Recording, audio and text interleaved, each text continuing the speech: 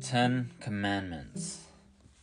3 months after they had left Egypt, the Israelites reached a mountain called Mount Sinai and made camp there. This peak, which thrust up toward heaven itself and towered over the wilderness all around, was believed to be a holy place.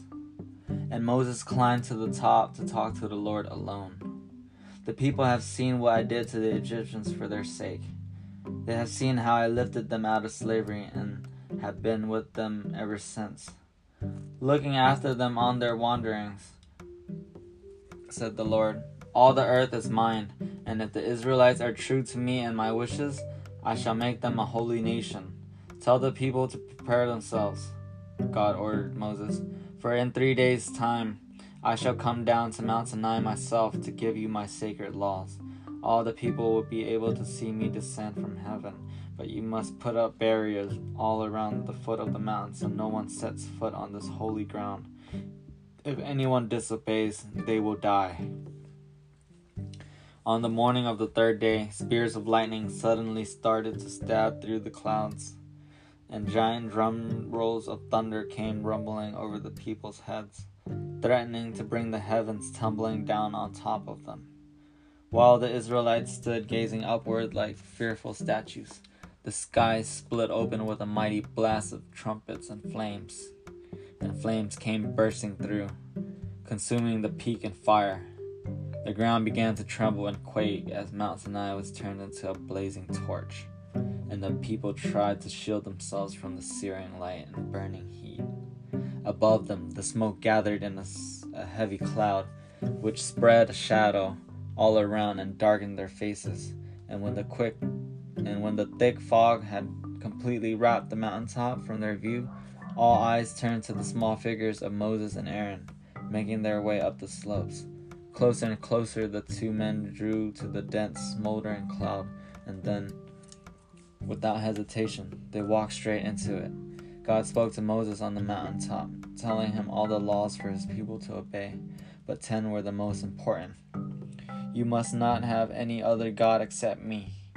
You must not make and worship statues or pictures or anything in the skies, on earth, or in the sea. You must use the Lord's name only in a respectful way. You must keep the Sabbath, the 7th day of the week, as a holy day of rest and worship. You must love your father and mother. You must not kill anyone. You must not love anyone else's husband or wife. You must not steal. You must not lie. You must not envy other people's possessions. Meanwhile, at the foot of the mountain, the Israelites were terrified. The smoke pouring out above them was thicker than ever. Lightning was whip-cracking across the clouds, and above the raging of the thunderstorm could be heard the blaring of almighty trumpets. How relieved the people were when they saw Moses and Aaron coming down from the mountain, and when they saw, even more amazingly, that they were completely unharmed, but they were no less terrified by God's power. Don't be so afraid, Moses told them. God has chosen to appear to you like this so you'll never forget who he is and what he wants of you.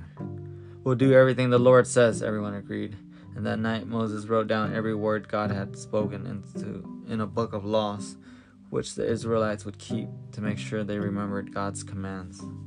Early next morning, Moses set about building a huge altar at the foot of the mountain.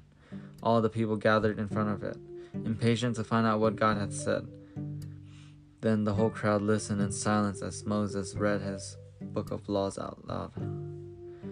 When he had finished, the nation solemnly swore to obey the Lord's words.